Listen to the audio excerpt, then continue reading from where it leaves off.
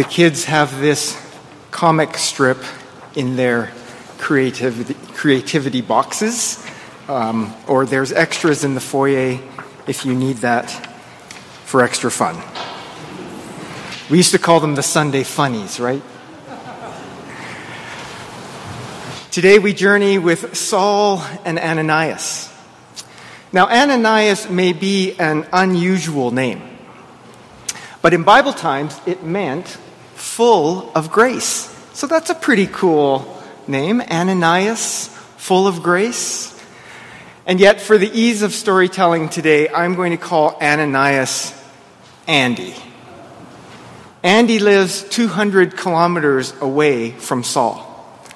And yet Andy is hearing the scary stories. Saul, this angry man, some might even call him a bully, is hurting Andy's friends. Andy's friends who live 200 kilometers away in the big city of Jerusalem. Now he's hurting these friends because they're talking about Jesus and telling the story of Jesus, this same story that we shared on Easter Sunday when we said, Christ is risen, risen indeed. But Andy's friends are getting in trouble. They're saying something new's happening. This is a story of love. This is a story of forgiveness. This is a story of the open hands instead of the clenched fists. But Saul did not believe. And things were not going his way. And he had some power, so he thought he might change attitudes, change minds, change hearts, and hurt Andy's friends. And now Andy has heard that Saul is on his way to Andy's hometown of Damascus. So suddenly this scary story is not just out there, but it's coming to Andy's doorstep. It takes me back to elementary school. I was not a big kid on the playground.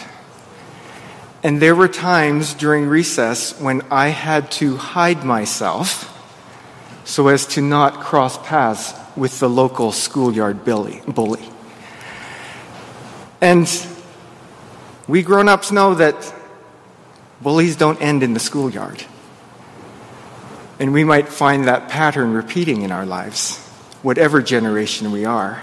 But what if we can tell and retell stories that remind us that God is with us, that we're not alone, that God doesn't leave us to work everything out by ourselves or to face hard times alone. And that the God that we talk of, that we sing of, that we pray to in this place, in this church, is the God who has been and will be reaching out and reaching in and changing storylines like he's done for thousands and thousands of years. That's good news. That's encouraging news. So let's go back to anxious Andy. He's heard that angry Saul is on his way. And it's just a matter of time before Saul is at the door telling Andy to stop. Stop believing in this Jesus. Stop talking about Jesus. Stop telling others about Jesus. Saul was the kind of guy who would shout, Jesus isn't alive. Forget about him. You don't need him. Jesus isn't the one who came to rescue you. You can do it all by yourself. So you can imagine that as a Jesus follower, this would be stressful. Andy didn't want Saul shouting at him about that. But little did Andy know that something fantastic and wonderful and wildly strange had happened to Saul on his way to Andy's hometown. Paul had had a crash, boom, flash experience. And Don's going to help me. We're going to do some folksy camera work here for you on live stream. Paul had this boom, crash, flash experience as he was traveling the road to Damascus.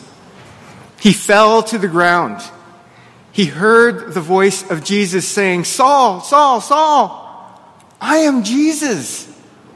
When you hurt my friends, you are hurting me too." And when Saul opened his eyes, he couldn't see. And his helpers held his hand and led him like a child into Andy's town of Damascus. And all the while that this is happening to Saul, guess what's happening to Andy? Jesus is appearing to Andy at the same time, in a dream. And he says to Andy, "Go and find Saul. He's coming to your town. He's going to be in a house on Straight Street, and he's praying. And you can pray with him, you can pray for him, and I will make Saul see again." Now, Andy's first answer to Jesus is, "Are you crazy? Have you heard what Saul's doing to all my friends back in Jerusalem?" But Jesus' answer to Andy is simple. I will change Saul's name. And I am changing Saul's heart. Trust me, trust me, trust me, and go. And isn't it super interesting and encouraging that Andy's first answer to Jesus is no? Because that makes me feel better, because my first answer to Jesus is not always, "Yes, I'll do it." So find comfort in Andy's response. And yet Andy trusted. He trusted. And he went. He put his hands on Saul's shoulder and he called him brother Saul. And Andy said, "It was Jesus you met on the road. And Jesus has sent me to pray for you so that you might see again." And then we read, wait for it, instantly flakes fell from, we broke the budget on this one, people. Flakes fell from Saul's eyes. And he could see again. And Jesus did change Saul's name. Saul became Paul.